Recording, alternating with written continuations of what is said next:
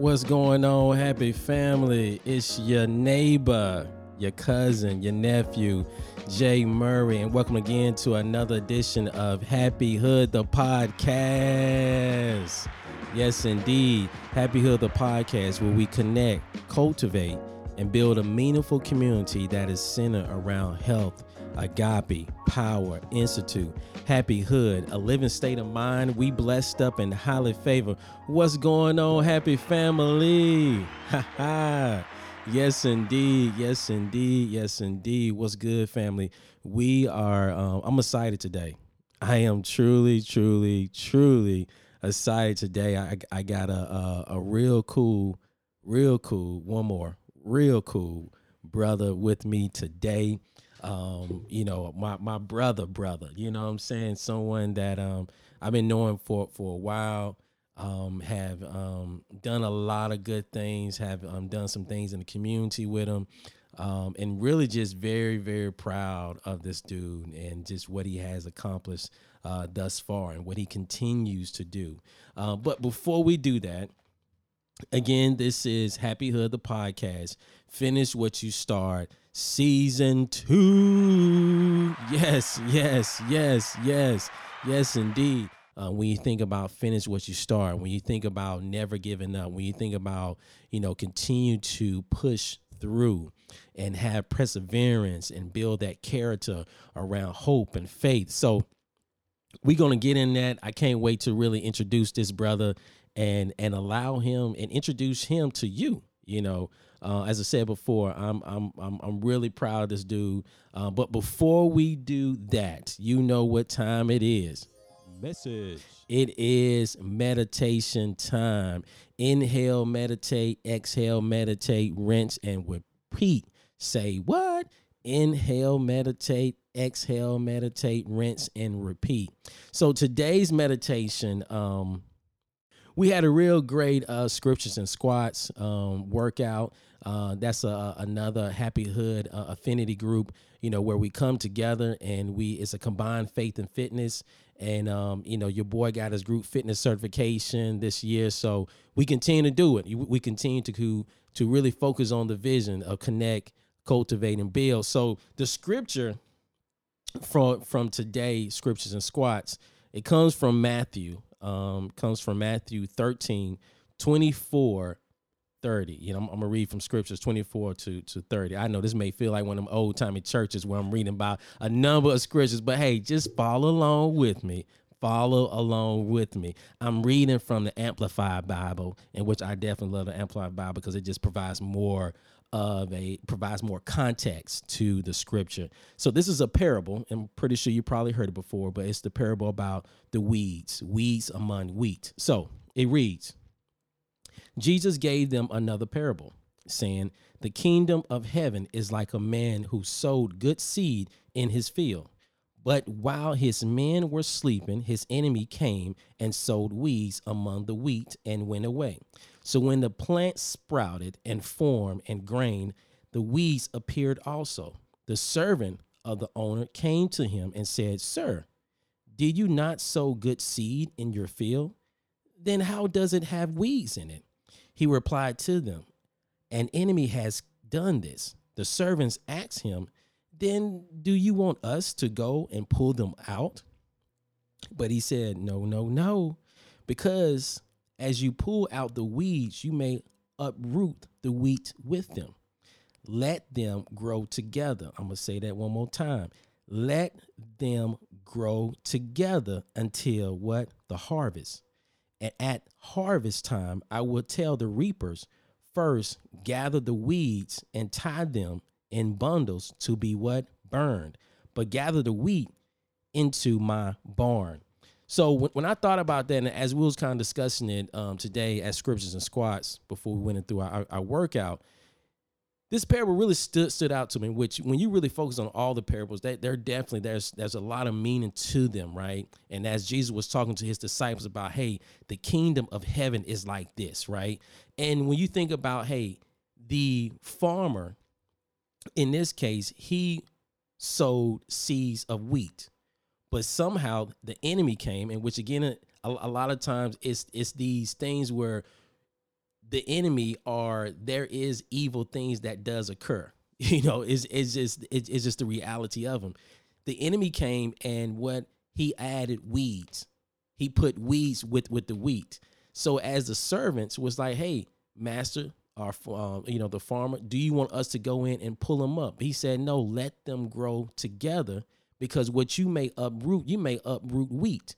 And when I thought about that, I thought about from a couple of perspectives. One, judgment. As we, the servants, was kind of thinking about, well, hey, let us go in there and uproot some things.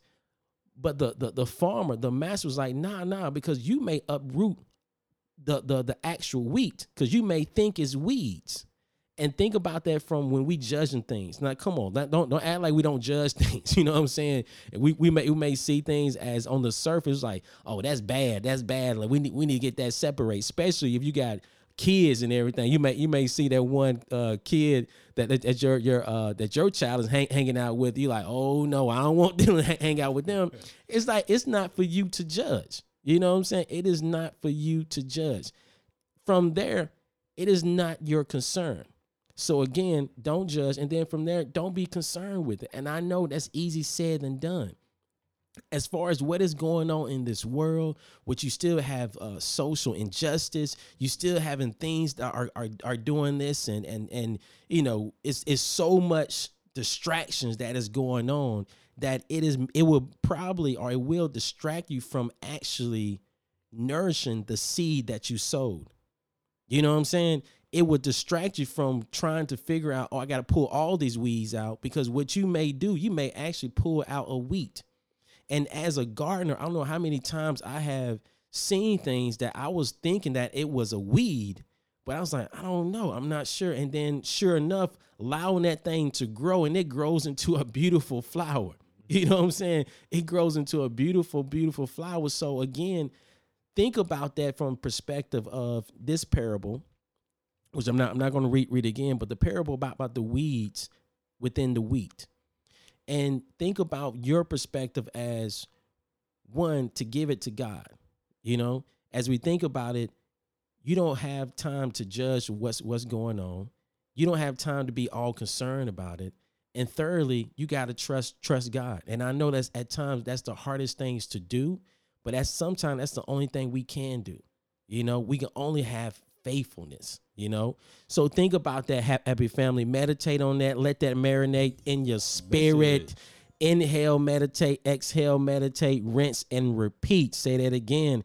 Inhale, meditate, exhale, meditate, rinse, and repeat. And that is your meditation for today.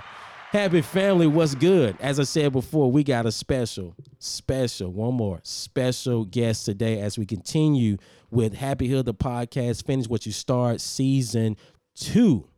Man, I don't know. I'm trying to figure out what's the best way to introduce this brother, man.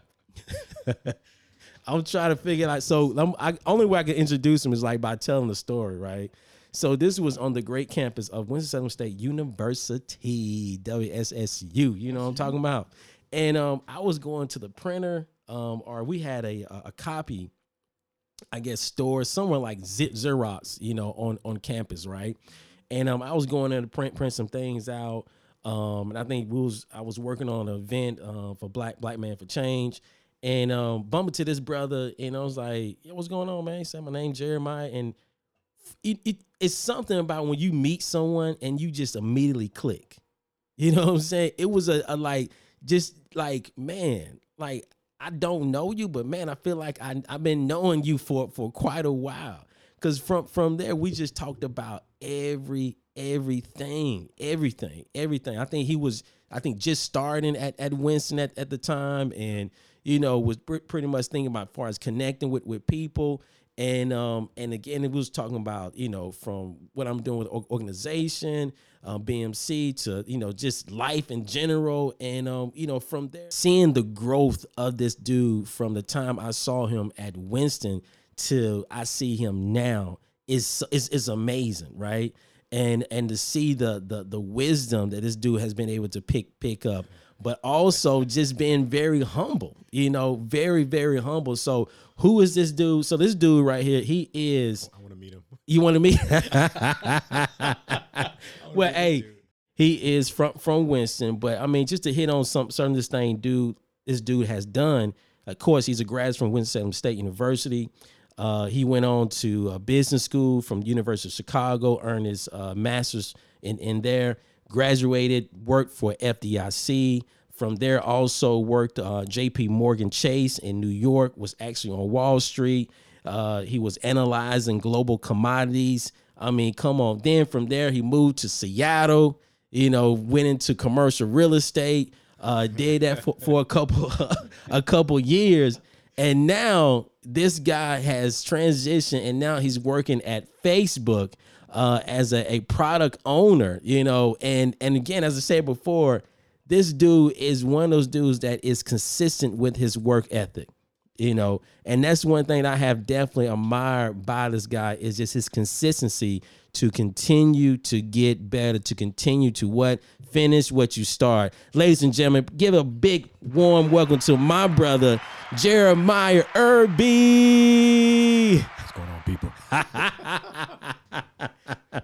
I'll correct one thing because any Facebook folks who hear it will want to. Yeah. Marketing product partnerships. So Marketing product partnership. Okay. So that's the area. But Yeah. really happy to be here. Appreciate you having me. Hey, that's what's up. Yeah. That's what's up, man. That's what up. I'm glad we had a chance to do this. And again, before, man, like I said, met Jeremiah on the campus of Winston-Salem State University. And print something. It was outside the Hauser building. Yeah, outside the Hauser building. And I needed to print something because I didn't have a card yet. Yeah. It was the week I hadn't even gotten a RAM card, and I was trying to find somebody who could help me print my schedule or something like that. Yeah, that's how it happened. Yeah, it's crazy. Yeah, I forgot all about that because I went like, what was you going down there? Yeah. Like I know I was going down to print some flyers off or something like that. And again, it's just like when God put people in your life, and at the times when we say, yeah, everything definitely happens for a reason, because from that, I mean, it was just like, boom, it was really just good seeing this guy continue to grow throughout school and throughout life, man. And Jeremiah, how you doing, brother? I'm good. It's you read all that about me, I'm like, it's wild to hear, right? Because I'm me and I don't think about it that much. I kind of just live in right now. But yeah, it's been a journey. Happy to be here. Yeah, man, come a long way from Winston. That's what I'm saying. Like I was just like, if we start, and I know we talked briefly before this, but let's just start there a little bit, man, because you have went from Winston-Salem State University, a HBCU, to University of Chicago, predominantly white college, and even was accepted to a lot of other Ivy League schools. Was almost on your way to Harvard at one point, and again transitioned from there to Wall Street. From there to Seattle, real estate, to now working at Facebook, man. Like, what would you say, like, the number one thing that has helped you make those transitions? I'd say the top thing is pushing through fear. Like at each one of those junctures, being from Winston, going to Winston-Salem State, and wondering if I could cut it elsewhere. So between Winston-Salem State and Business School, that's when I worked at the FDIC as a bank examiner. And my first rotation, I joined the rotational program, was out in Chicago. And I knew literally nobody for 1,000 miles, except for one of our classmates, Chi-Town, known as Chi-Town. Chi-Town. Chi-Town, because he's from Chi-Town. And it was a nerve-wracking experience to do that. I knew I wanted to get out of North Carolina, and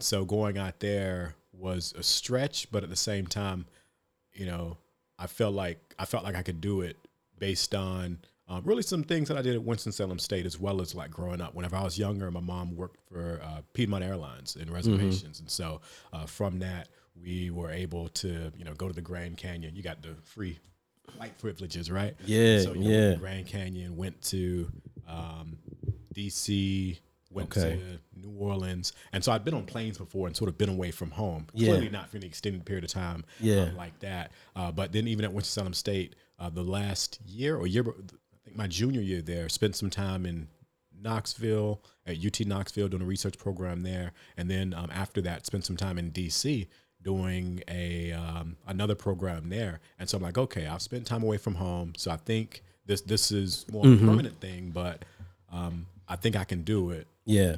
And I did, and it worked out. And so then after that, it was like, all right, what next? I knew business school was going to be a thing. So, that played out well. New York, that was a different sort of animal because I actually never wanted to go to New York. Like, a lot of people, that's their destination. Yeah. That's their destination. That wasn't it for me because I'm from North Carolina, and I thought Chicago was big. Yeah. I'm just like, I'm hearing people talk about what they pay, what they pay in rent. I'm like, y'all paying what? Living in where? And I'm like, it don't matter because it's the city, it's alive. And I'm like, that don't make no sense to me. Yeah. And so, got the offer from JP Morgan Chase and really didn't want to go there. Yeah. Like, I interviewed a few other places, nothing turned out. And so I ended up going to New York and JP Morgan Chase because I had no other options. And it was a classmate of mine, Patty. Me and her ended up living together her and one of her best friends ended up living together for 2 years in New York. And but she had her dream job and she's like, oh, we can do it. Let's do New York together just for a year. Yeah. Yeah. And so she was really the catalyst for that. And, extremely grateful to her for that because when I was like, all right, cool, I give this a year, ended up being 5.5, almost 6 years. Really? Yeah. So that's how that played out. And then from there, it was, being in finance, I knew I didn't care to stay in the finance space. Right? Yeah. So I was trying to figure out how I could make the next move, and really didn't want to be at the bank anymore. And but then found an incredible opportunity in the business strategy space of the commercial real estate. Manager reached out to me, and it's so funny because when he reached out, I was so set on not being at JP Morgan Chase anymore. I was arrogant. Like I wasn't arrogant. I was just really dismissive, right? Like I had an interview and I had my arm up because we had a video chat, right? I'm just like, I'm not even applying to things internally, so I don't even know how you got my stuff. But as he's telling me about the opportunity, I'm like, oh, let me straighten up. This sounds amazing, right? Yeah. It sounds exactly what I want. And so I was fortunate for that to come through and moved out to Seattle. Had never visited before, anything like that. First time there was to look for a place. Okay. And, but at that point, it'd been this, I sort of had experiences going to new places, new cities, and kind of figuring it out. I figured, I can do this. And so did that. And I knew it was a transition point, right? Like I knew, it was a way to sort of pivot away from finance as a function, do some business strategy things, expand the skill set so that I could really just solve problems. Like I like solving problems. That's kind of it, right? Like I can solve problems out and then I'm happy. And after that, a couple years goes by and I'm like, all right, I think it's time. I'm in Seattle where, my first apartment there was across the street from Amazon, right? So tech is literally in my face right there. Yeah. Only person who I knew there was one of my classmates, homeboy of mine, Chris Johnson from North Carolina as well. I went to NC State from Ohio, but, spent time here. And he's at Amazon. And I'm meeting I'm in the same building where Zillow is, and just all these, Microsoft is there, all these other tech folks. And I'm like, that look like a good move over there. And so, I started plotting on that. And, that was a long journey. Happy to get that a bit later. So one thing that you mentioned, as we said, like how did you, the process of these transitions, you were saying like overcoming fear. Yeah. What, like, let's unwrap that a little bit. When you saying overcoming fear, like what was it actually that you had concerns about? Like what was the fear around? Failure. Failure, right? Like we're always scared. Well, it's twofold. Well, I think it's three things. One is failure. Two is fear of the unknown. And then three is fear that you're going to be successful. And what does that mean?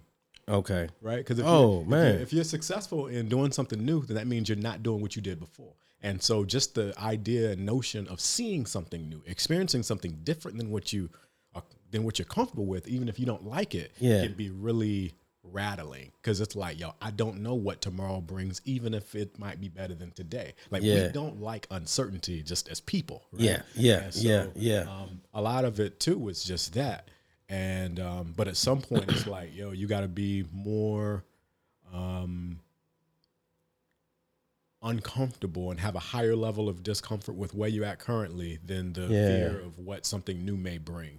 And that's sort of how I look at it. It's like, yo, I think words matter, right? Like I think a lot of times people just waste words. And I'm like, yo, if you're saying you don't like a certain situation, but you're not willing to change it, you don't not like it. You don't dislike it enough, right? Because if you really didn't like it, you do something about it. So like, yeah, you may not like it, but you like the comfort of it. Yeah, you don't like it, but it's something in it that's complacency. Like, complacency. Right? Yeah. Like, yo, it's so funny. I remember out of undergrad, me and talking to a couple friends at the time, because worked for the FDIC, making a little bit of money, because grew up broke, like first one to go to college, anything like that. And I remember, like, man, you start getting a paycheck, start seeing the fridge full with food, and, like, you can look in the fridge and you ain't even hungry. You're like, yo, it's just there. It's just there. It's just there. And I remember just telling folks, like, one of the greatest barriers to being however you self-define as great and reaching that ultimate goal is comfort. Right. And so it was just like, oh, this is actually pretty comfortable right here. Yeah. And that's what that's where that complacency can set in, because you're like, I mean, I know my goal was this, but this ain't so bad, so maybe I'll stay here. Yeah. And man, I just I don't know. Like at that point, once I saw that was a thing, I just always sort of been wary and cautious of it. Like, yo, this ain't the goal though. Don't get comfortable running half the race. Yeah. Now you mentioned, I think it's something that you said that really stood out. A couple things. One is the fear of the uncertainty, right? And that can be bad. I think they can be good or bad, right? The part that sometimes, and even for myself, but I think individuals almost, like everyone kind of maybe go through this, like the fear of this might work. Yes. You know what I'm saying? It's like the fear of this might work, and this may require me to change some things. Yeah. You know what I'm saying? It may require me to now go in a different direction that I had never thought of. Yeah. Or this may require me to really step out. Now I was just kind of putting my foot in the water, my toe in the water. Yeah. Now, this thing work. Right. Oh, I got to put my whole body in it. Yeah, I mean that's a really real thing. You can't do stuff halfway. Yeah, right? yeah. And the thing that can add to that fear is, that whatever's required of you at that next level, you may not have it right now. So getting to that level is one thing, but then like staying there means you got to learn a whole new set of skills. It's levels. I remember you said, it's levels to everything. Yeah, it really is. It's levels. Yeah, it's levels to everything, and levels to how you have to engage in certain spaces, and certain even levels of your career. Right, the skills that are needed whenever you're first starting out, and the same ones you need at the midpoint, and those are the same ones you need to sort of excel at running a company or being an exec or something. And so it's that constant learning and realizing, like, oh, I'm gonna have to do this all over again. The other thing I'll say to that too is it can be highly uncomfortable having to rethink who you are, right? And like redefine yourself, because oftentimes we, how others see us, how we relate to those around us, how we view ourselves, how we envision what we're worthy of. That worthy part, that worthy part is enormous. And so it's like, if you get what you wanted, what does that mean, and what does that say about you, and how might others perceive that? And, you know, having to, you know, kind of battle with those sort of issues of people either being jealous or upset, or like, a lot of people have fallen away over the years, right, in my life. And it's people who, your light can make them, if they stand too close, can make them see themselves, and they have to start reflecting on themselves. And so then it becomes this whole projection that they're doing. Oh, you think you this and that, and it's like, no, I don't at all, right? Yeah. And so, like, But there's that, but then also yourself, the worthy part. Yeah. Is and is when crazy. you say worthy part, you mean like, am I worth this what I'm going through? Like, am I worthy enough to be the one that go through this? Am I worthy enough of, do I have what it takes to go through this? Part of that, but more so, who am I to want this? Oh, okay. When I know people around me who are just as smart, just as good, just as faithful, pray just as much for blessings like this. Yeah. You know, like all that sort of type stuff, where you start looking and it's just like, all right. Because I mean, when the money starts getting bigger too, it's like, yo, I know people back home who are, let's say they're religious, right? Like Christian folk, people back home who are more faithful to the Lord than I am. Yeah. And they're not getting a blessing like this. And am I being ungrateful? Am I being ungrateful for wanting more, or like, you know, shooting for something that will bring me more? And if it does, and so, you know, whenever it's sort of in front of you, it's like, have I performed well enough to where God will give this to me of what I want? One, but then two, whenever it does sort of come, it can be just discombobulating, honestly, right? Because you're like, oh, you mean this has nothing to do with your worth? This has nothing to do with just the you know, like, I think one thing we have to be really, really careful of, especially like people who are folks of faith, like, money is not at all it's not tied to how good of a Christian you are, or like any of that sort of type stuff, right? And a lot of this sort of message. I mean, say that again, bro. A lot of these sort of like works things that we're kind of taught, like, yo, God's gonna bless you if you do this. And so then, like, whenever you get that, and you're like, yo, I ain't really did that. It's like, yo, is it gonna really come? I'll tell you something that I don't think I told a lot of folks. Come on, I now. got accepted to Chicago booth, and the same thing happened whenever I got into Facebook. Whenever I got accepted to Chicago booth, I remember the first feeling was joy. The second feeling that came exactly after that was extreme fear.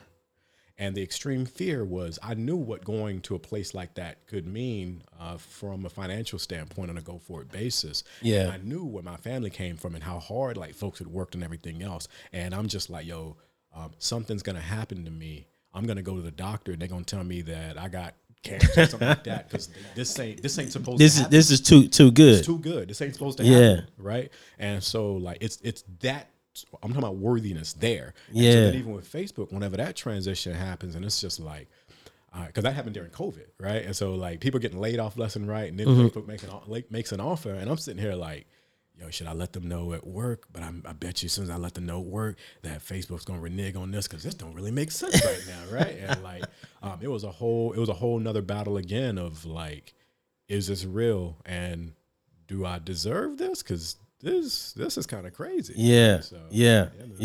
That's let's see here. You trigger a couple thoughts here, man.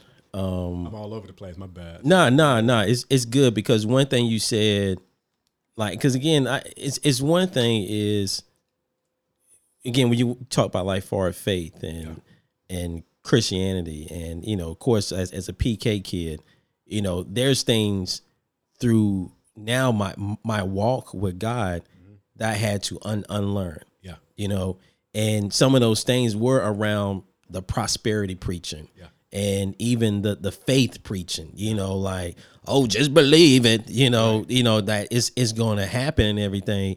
But at the thing about where we missed the point is like faith without works. Right. You know what I'm saying? It's like now you just hoping and not hope, you wishing. Yeah. You know what I'm saying? You wishing on things. And I think at times where, and again, to your point, it's like, am I worthy of this? Like, who am I to be getting these opportunities? Right. I think at times it's also to think about it. Well, God called me and he has this purpose for me. Right. And we go back to Jeremiah, right? Yeah. 29, when you think about, I know the plans I have for you. Yeah. You know what I'm saying? But at the same time, it's you do go through a moment where, who am I to get these type of blessings? Yeah. You know, and even at that time where blessings were, we may see it as this enormous blessing, but then we don't see someone on the other side where they feel like it's a normal blessing. It's an enormous blessing just to have food on the table. Right. You know what I'm saying? It's like, who am I to get this particular provided for me? Like get these things provided for me, you know? So I think it's definitely things to like, man. And I don't know if that's as, and again, we talking about, you know, black men, and I think at the area are a core of us is at times it is the fear of failure, and it's the fear of like we feel like we got to take on so much, Yeah. you know, and we got like a lot of these burdens. We put burdens on ourselves. Yeah. You know, we put burdens on ourselves. It's like, nah, dog, I just told you just to run or just to go. Yeah. And you let God handle everything. You know, I'm just using you. You know what I'm saying? So it's one of those things where we make it complex. I think to that point too, you know, black folks and just folks of color in general can, we have to be really careful not putting certain stuff on a pedestal. Yeah. Certain jobs on a pedestal, working at certain companies on a pedestal, because in doing that, exactly what you were saying, like this whole worthy sort of thing, if we think that we may not be worthy of certain stuff, we won't even go after it. Yeah. And so we have to be really careful. And one thing that I've been big on the last probably couple years is this realization, oh, you mean people are just people everywhere? Yes. Right? People are just people everywhere, bro. And come on, man. yeah, like it's the same thing that to us it works both ways, right? Like Yeah. you're saying, like working there, it's a blessing, but we don't see the blessing of somebody else where like just food on the table is a thing. Oh, there's other spectrum, the other end of the spectrum too, of plenty of folks who are like, yo, the complaints that happen on Facebook are nuts. Right, like the complaints that go on, the level of entitlement is nuts. With some people, right? Like not everybody, like not to everybody. Yeah, we're happy to be there, but like, you know, people will go from there to, you know, a Google to whatever, and it's like that's the only path they've ever known, and so for them, that's just like, no, that's normal. What you mean, right? And so it's that whole perspective sort of shift that has to happen, and we have to see that people are just people everywhere, and opportunity anywhere is available to any of us, and so then therefore we can go after anything whenever it comes to us. We ain't just going crazy over it. We're operating in humbleness and humility in it, because you know, I would say like act like you've been there before. You know what I mean? And because if not, then what happens is we'll celebrate the fact that we just got to the starting line. I did that when I got to Chicago booth. It was interesting. I'm like, oh man, here, I can't believe I made it. And then you get there and everybody else is looking like, bro, I mean, this was kind of expected. We need to go hard here. So this is actually you getting to the starting line. Like, you didn't win the Olympics. You just qualified for the first trial. Right? And so it's that sort of perspective shift that has to. Wow. Like, I remember like classmates where I'm like, yo, man, go and hit me back and work at this company. And they're talking about working for VC firms and, you know, private equity shops and things that I'd never heard about before that would buy that company that I'm excited about maybe working for, right? That's just like, oh, it's levels to this sort of stuff, right? And you know, I think that's just a really, really key thing that we don't like. I'm very appreciative, feel blessed, all that sort of stuff, my background and all of that. But at the same time, I'm not putting the stuff on a pedestal. Right? Because it's the moment I do that, then I might think that something is beyond me, and nothing is beyond me. Nothing is beyond any of us. Right? Like we have to hold that, and just because they think it's special, don't mean we got to hold it. On this pedestal. Exactly. And that's the thing about it. Even like now, like in this quarantine that we're in now, we're seeing where this whole success, right?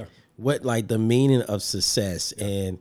You know, when you think about going to getting the C-suite job and you know having all these different accolades and you know having the cars and the big house and everything, you come to find out like all those things were pretty much non-essential. Right. I mean, success is self-defined, right? Like, every time, like, oh, you successful? Yeah. But it's for reasons that aren't career related to me. Right. Like the things that I'm most proud of aren't in career. It's how I treat those I care about. It's how I demonstrate love towards family. It's how I, you know, I love being a part of a nonprofit board and giving back to communities in a meaningful way, just like we did at Winston-Salem State, right? Continuing the lineage of things that I said that I was about. And now, however many years it's been, like I'm still standing on those things, right? Like if you like the great the great street poet Styles P, he got a bar where he's like, yo, if you stand for what you stand for, you would have stood. And I'm just like, when I look at my life now, and the things that I've said I wanted to stand for, right, whenever I was younger, forget material sort of stuff, but the character of who I wanted to be, when I look at who I am today, I'm that person. And so, like, that makes me extremely proud. Like, the career stuff and everything else, to me, it's a byproduct of that. Right? Like, I'm a person of my word. I said I was going to do certain stuff, and I did it. I'm glad that all these other things came along with it, whatever. But what was most important to me was I did what I said. So if I say something, you can take it to the bank. You know what I mean? And so like success to me is, and I'm sure you agree, right? When it comes to like family, like listen, your kids don't care about like what you did at work. They want to know that you there. They want to know that if you said that you're going to be there, you're going to be there. They want to know like the things that matter to them are character things. It's so true, man. Because I used to have this running joke, right? And as a kid, you know, like, hey, my kid's gonna ask me to go get them some Jordans, and I'm gonna go get them. You know what I'm saying? I just say this thing to my mom and dad, like, my son gonna say, Daddy, I want some Air Jordans. I was like, okay. You know, because at that time I wanted some Air Jordans, and my mom and dad like, we ain't giving that. You know, like, well, I was like, well, I'm gonna show you then when I have a son, and they say, Daddy, I want some Air Jordans. I'm gonna go in the car and get it. And then as I got Air Jordans for my kids, they're like, I ain't want that. I just, you know, like. I rather have you, you know what I'm saying? I'd rather have you, you know, hugging and kissing me and showing affection and listening to me and playing with my son as he build a house, you know what I'm saying? You know, these different things, like, bro, like, I ain't asked for no joint. That was your dream. Right. I'll say this too about success. Success is a personal thing. Like, I'll be honest.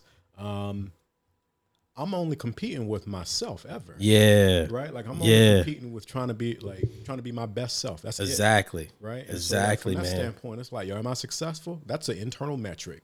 That's an internal sort of bar, not like any sort of external sort of stuff where it's like, I mean, I'm successful on those sort of things from the things that I know that I want to accomplish and that I will accomplish that will be external to the rest of the world. I got a long way to go. Yeah. I got a long way to go, but I know it's coming, right? Yeah. Because I know my work ethic. I know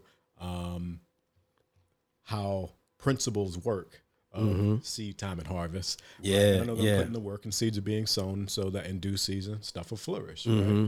Right? And I have a good sense of my skills as well as what I think my purpose is in being on this planet. Mm-hmm. And so to that extent, when it comes to any of the financial or career success or career goals, there are certain dollar amounts and all sorts of stuff that need to be hit, that will be hit. But that's aligned with the purpose that I know I have. That's not just for me to be in some magazine or say I have XYZ in the bank. It's like, no, because then that can go, like, money's a tool. Yeah. Right? And so, like, understanding it as a tool, and, just like you're talking about with the meditation you read before about, like, the farmer, like, whenever seed is sown in the ground, like, there's tools that need to be used. Yeah. Right. But the ultimate goal isn't to get the tool. The ultimate goal is to sow the seed. Yeah. Right?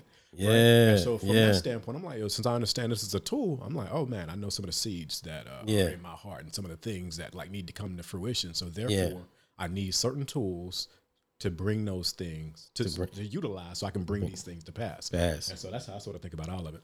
When you think about, I mean, now you in your late 30s, you know what I'm saying?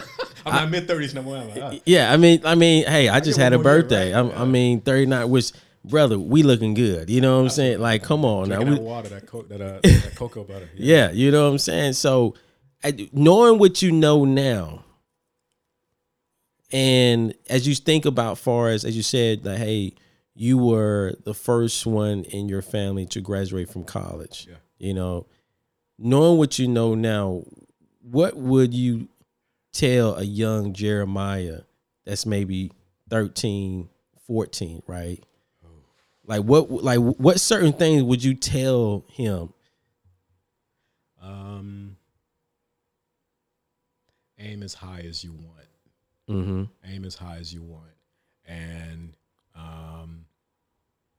don't let anybody tell you otherwise, because people give opinions based out of how they see themselves and what they think they were capable of. Yeah.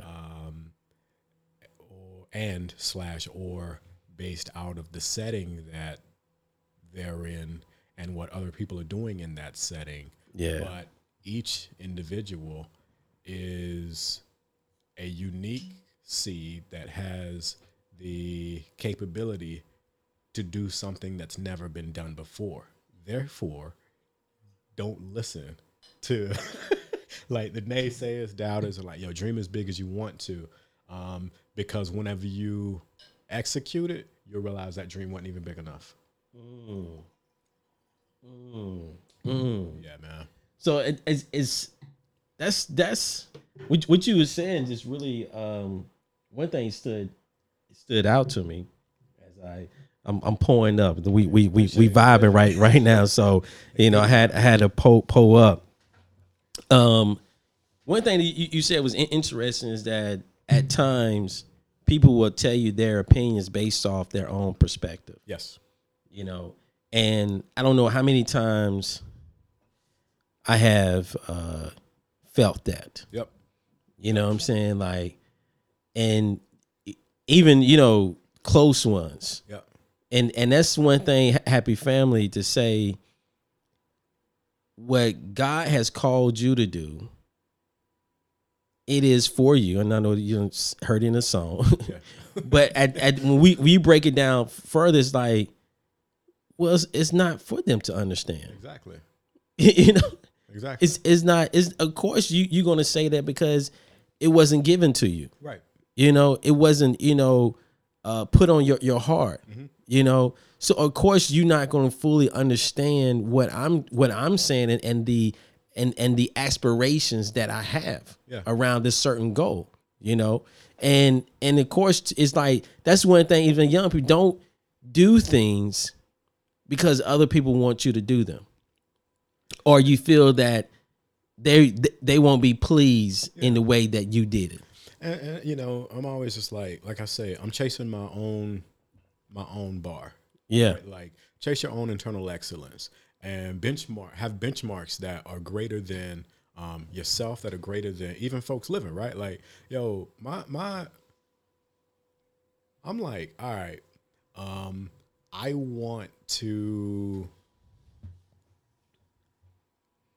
for all intents and purposes, compare myself to the greats whenever it's said and done, right? Yeah. I think of Paul Robeson. I think of, James Baldwin. I think of, like these, great prolific thinkers, the, poets, like these Renaissance individuals, who were prolific across different facets of life. And, sort of like, I think about it sort of like, when people talk about music or something today, right? And like, like this person's great. And I'm like, no, they're the greatest right now. Yeah. But like, you got to look at the entire spectrum. You got to look at the entire spectrum, of music to talk about like who's great and who stands out in that. And that's why it's crazy when people say it's a classic. It's maybe today, but that lets me know that you ain't really ever heard classics. Because if you heard classics, you couldn't hold that same opinion because this don't stand up to that. Yeah. And so then from that, like as you sort of expand who you are, then your definition of great gets higher. The definition of what's acceptable even for yourself gets higher. I mean, whenever I was little, whenever I was younger, probably like, middle school or something, and I made like a C on my report card in some class, and I didn't even try. I knew I didn't try. Right? Yeah. But because of all the chaos going home, I remember like just different people around me congratulating me because they thought that's the best I could do. And that like I did that from trying hard, and all these other external sort of chaos was just turned out for this. And then I heard them also turn right around and complain about their own kids for getting that same grade. And in that moment, I realized, oh, you got a different standard for me. And you don't understand that I know I could have did better. So if I listen to you, I get the praise, but I'll also undershoot everything I'm capable of. And it was at that moment I realized I can't listen to none of y'all because y'all don't know how great I am. And y'all will be okay with me giving 50% if you think it reaches the bar that you have for me. Yeah. And so it was at that moment I'm just like, I'm trying to chase my greatest self because I don't think I've ever done it. You mean that's how I look at all of it. Come on now. I'm trying to chase my great. You know what I mean? Like, I'm trying to chase my greatest self, man. Your greater self, man. That's like, that's a when I hear that, I hear. I want to have a moment of evolving, a moment of really not staying stagnant. Right. In this point that we're in now, or this place that we're in now, that's why when, even in the current climate that we're in now with this, global pandemic, at the end of the day, I pray and hope people have grown, like things that we have held on to, whether it's unforgiveness, whether it's like, relationship, ups and downs. I hope that we have had a moment and we're utilizing this moment to deal with those things. Right. You know what I'm saying? Yeah. Because when you say I want to chase my greater self, to understand that we are all evolving. Yeah. But at the same time, if you're not having a level of humility and self-reflection, you will never get to that. Right. you will never get to that. So I'm curious to learn, like, during these moments of like the quarantine, like what has been those aha moments, are those moments for you to like, okay, yeah, all these things I have done, what certain things have been able to really take off or become a greater Jeremiah? Oh man, good question.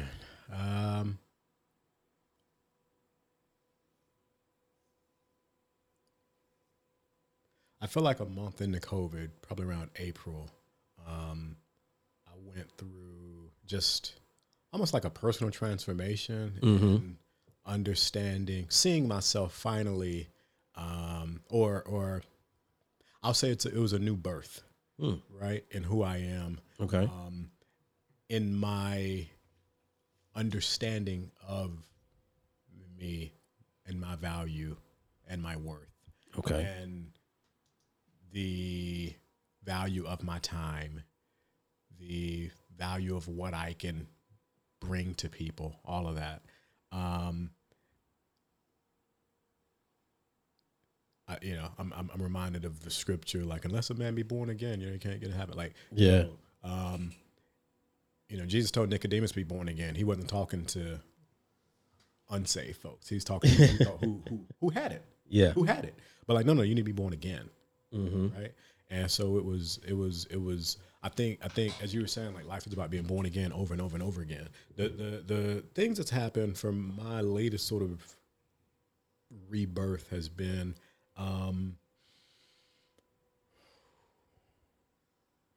understanding the value of, like I said, of my time, and how I can't give time to just everybody. Yeah.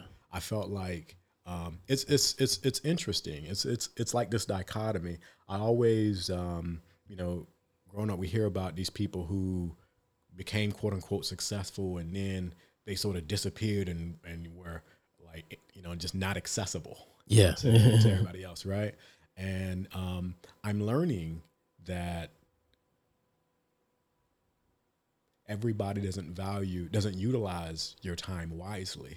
Yeah. And in them not utilizing your time wisely, it's not a good investment of your life. Okay. Right. And so it's just like, I'm learning I can't invest my life. I need to make myself more scarce. I'm like, I can't.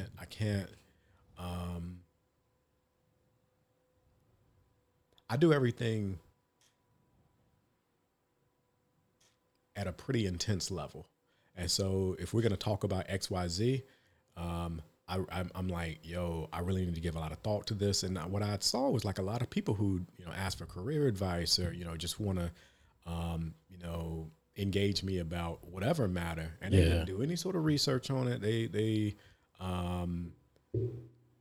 I'd spend an hour and a half chatting with them about things, tell them to follow up, do X, Y, Z, send me your resume, happy to review it for you, this and that. And we can sort of walk through things. And they disagreed. They disagreed with me. They didn't want to do that sort of work. And I'm just like, well then fam, like, why'd you ask?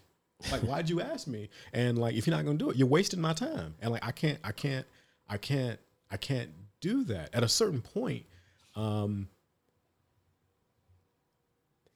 this isn't a reflection of people's worth, but at a certain point, people's state is a reflection of their decisions. And it's like, based on your decision-making process, I can't, it's taking away from somebody else who could utilize that time, but like now I don't have it because I've spent it here to put it in that place that is not going to bear fruit. Like I can't do that. And more importantly, from just a personal standpoint, I know this can sound really selfish, but like selfish and self-love can oftentimes look like the same thing. Yeah. To somebody who doesn't have it. Come on now. Come on now. Like, come on and now. I'm realizing, I have to, one of the greatest things I learned in COVID, at the beginning of COVID, I had tons of phone calls with folks, right? I was talking to everybody. I was burnt out, absolutely burnt out, talking to everybody because I had so much free time. Yeah. And I thought that just my time being free or being open meant that other people should sort of utilize it, instead of understanding that, like, holding on to your time for yourself and like spending time with yourself is one of the greatest investments you can make of your time, because then you can't give away what you ain't got. Right. Yeah. And so, like, on focusing on yourself, like, let me have some personal time. Let me decompress. Let me meditate. Let me read. Let me have some peace. So then after that, whenever I do say something, it's effective. Yeah. Right. Like, that's been another revelation for me. I only want to operate in spaces where I believe I'll be effective. I'm not interested in chasing attention. I'm not interested in fame, anything like that. I just want to be effective, right? Like, and effective is with the niece and nephew, ensuring that the relationship is there and that they're getting the insights and the wisdom that I can give them, so that they can be productive members of society and help push Black excellence to something greater. Yeah. Right. Like, effective is at work, ensuring that I'm doing what I need to raise the bar, not even just of my brand, but create meaningful change there, so that more can be given to me, and that my name is spoken with honor.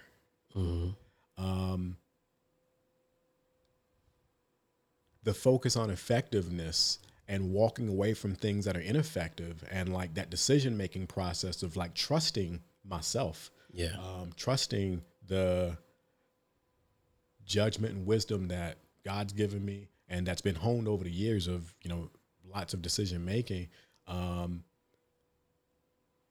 operating in that and moving in that sort of flow has been a huge sort of change for me, where it's like, now I can tell folks, I don't feel like I'm supposed to be doing that. And that is enough for me. Yeah. Right. Like, I honor and respect and cherish the spirit within me of that guides me in what I should and shouldn't be doing, to where if it's like, nah, that's not going to be fruitful, I can stand on that and not, I ain't got time. No. I ain't got to give excuses no more. It's just, that's not where I'm supposed to be. And it's not a judgment against that or the person. It's just, again, I want to be where I'm effective. And I think that's a really big shift. I don't think more people should operate that way versus chasing stuff. It seems, man, if I had to summarize it, and it just based off my perspective, it's taking a moment to be but being very intentional. Yes. Of the seeds that you sow. Absolutely. It's like let me be very, very intentional. Like, it's almost where, man, we don't have time. Like throughout this whole COVID, the whole thing, and Happy Family. Again, you listen to Happy Hill, the podcast, Friends What You Started, season 2, talking to my homeboy, my brother, Jeremiah Irby. And, throughout this whole pandemic, bro, if you haven't gotten a sense of urgency now, and I'm not saying sense of urgency where you're just carelessly shooting at or aiming at just aiming at no targets. Yeah. You know what I'm saying? But when I'm talking about like a sense of urgency around, I don't got time for this no more. Yeah. You know what I'm saying? A sense of urgency around, is this really making me more fruitful? Yeah. Or is this more of a distraction? And it's like attentional around, okay, is this good ground to sow on? Or nah, this is not the good ground. If I can pick up on that, so even when I think about that parable, right, like that you read before, so to me, I'm like, all right, the ground is the mind, Yeah. right?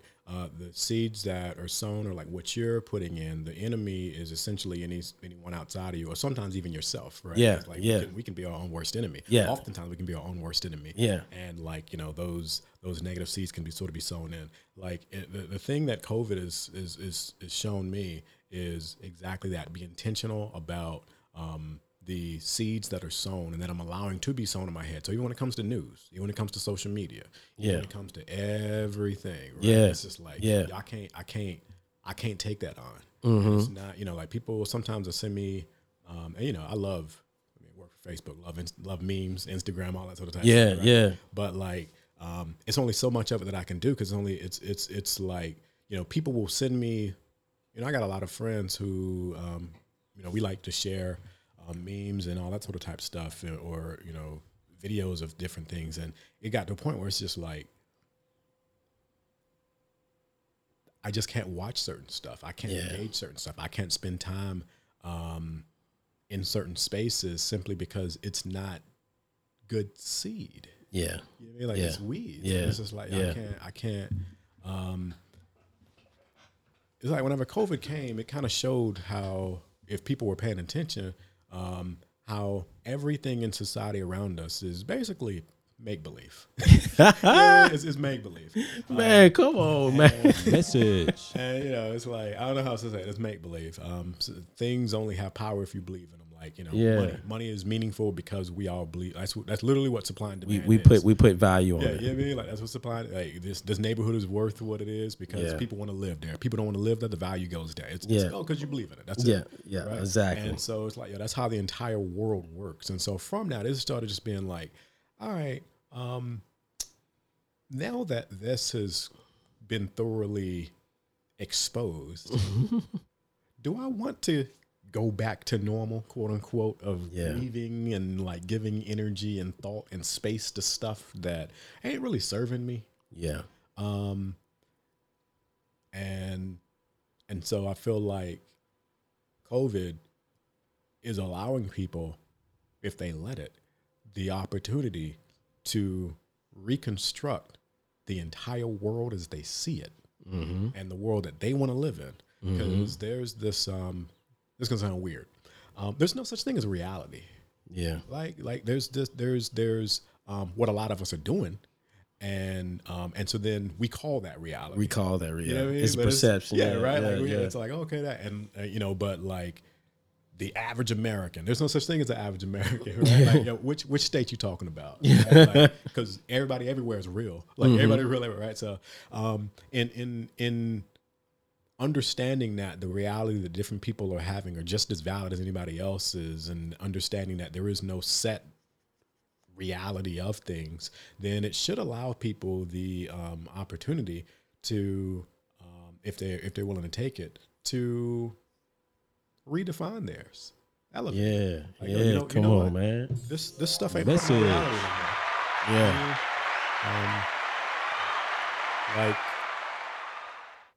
I feel like heaven is a mental place that you can get to before you ever physically. Like, you have to get to a place mentally before you ever get to physical. And a lot of people are putting themselves in hell mentally, and then being manifested in their life because of the friends around them, because of like just the sort of energy that they're allowing, and the seeds that they're allowing to be sown into them. Whether it's them putting in themselves through like the self-talk that they give themselves, or like even getting really, I know we live in really,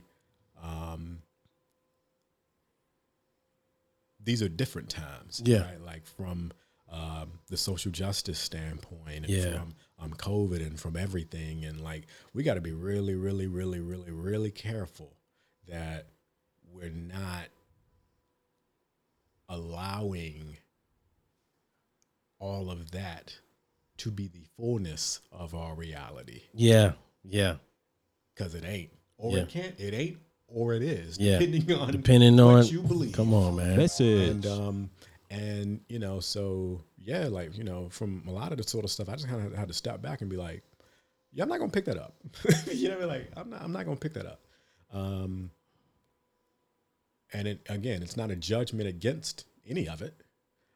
It's just for my own peace, for my own well-being, for the challenges I need to engage, for the people who I need to be present for. Yeah. Like I can't pick up everything. I pay attention to what's going on in those who are operating in spaces and, you know, pushing for change. Like I support them, right? Like I support them in different ways. I won't say out loud, but everybody has a part to play. Yeah. And it's understanding, like, what is my part? Okay, if this is my part, then I don't need to concern myself with the duties and with the challenges that someone else is facing who has a different set of orders than I do. Yeah. Right? Like, me and my buddy had a conversation one day. This was probably like around the beginning of a lot of the uprising protests, and he's like, "Yo, he's really really successful guy." He's like, "Yeah, I really want to go out here and like protest and this and that." And I'm like, "Look, you can do whatever you want. You absolutely can. And if that feels like right to you, then do it. But understand that I live by the principle: whom much is given, much is required." Right? And like I said, when I moved to Seattle, I joined a nonprofit board there, and part of the reason is because, you know, I've always had a streak of service in my life of, you know, volunteering and mentoring and tutoring and all of those things, and I think those are meaningful and they're absolutely critical. But like, I also understand that a lot of the organizations need structure and need people who have financial understanding and business strategy understanding, and like the ability to have these things done in such a way that they can have longevity and that they can be the most effective with their dollars. So I'm like, oh, well, I have that skill set. Let me do that. To whom much is given, much is required. Yeah. And I told him, I'm like, look, it's absolutely imperative that we have people who are on the front lines protesting and who are pushing for change and everything. And the reality is, most everybody can do that, but everybody can't bail people out of prison or out of jail who get locked up whenever they're out at protests. Everybody can't get in touch with political leaders like you can, who can and give them insight and wisdom into what might make the most sense to create change on a go forward basis. Yeah. So be mindful of the skills you have and use them effectively. And let everybody play their own part. If everybody play their own part, then everything gets done. Everything gets done. Happy Heal the podcast. Finish What You Started, season 2, talking to my brother Jeremiah Irby. We're gonna end with this, man. And you know, definitely great conversation. You know, we can go on and on, man. Just about as I feel like the evolution and just, you know, coming of age, coming of age. So Jeremiah, in your own words, man, what does it mean for you to finish what you started? Oh man. Finish what I start means a couple things. One being, like I said, being a person of your word, right? Like if you say you're going to do something, then do it. Follow through. Follow through. Practice the follow through. Practice the follow through. On a regular basis. Message. Practice the follow through. Yeah, like practice the follow through on a regular basis in everything. Yeah. In everything. Whether it's returning text, like, you know, just all the little stuff. It's the little things you do that like separate regular from greatness. And along with that, I think is continuing to always be, one, self-aware, and two, ruthlessly honest with yourself about yourself. Yeah. So that you can see what needs to be finished or where you need to go to follow through and finish what you started. Because, you know, when it's almost, it's like starting a new diet or working out or something like that, where if you're eating trash all the time, you might be like, all right, cool, I'm gonna cut back on like drinking sodas. And then after that, like, you might add something new to it. And then you might add, like, you know, workout routine. And as you start doing more research on the benefits of certain foods and like the benefits of certain exercises, you start realizing like, oh, this healthy lifestyle is an evolutionary sort of thing. It's not a destination. Yeah. And so to answer your question, finish what you started is following through to the finish line of where it's been shown to you currently, but also being self-aware and being honest with yourself and continuing to take in information so that you understand that finish line is always being pushed back. And so it's a continuous journey of finishing.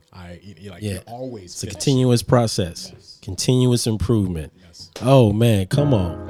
Happy family. I hope you have enjoyed this conversation with my brother Jeremiah Irby. Happy Hood, the podcast. Finish What You Started, Season 2, where we connect, cultivate, and build a community that is centered around Health Agape Power Institute. Happy Hood, a living state of mind. We blessed up and highly favored.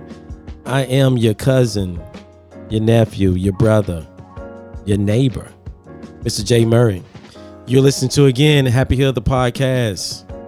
We're going to continue to keep this moving. We're going to continue to keep this going. We're going to continue to finish what we start. Happy family. Always remember, love yourself and love God. Till next time, we blessed up.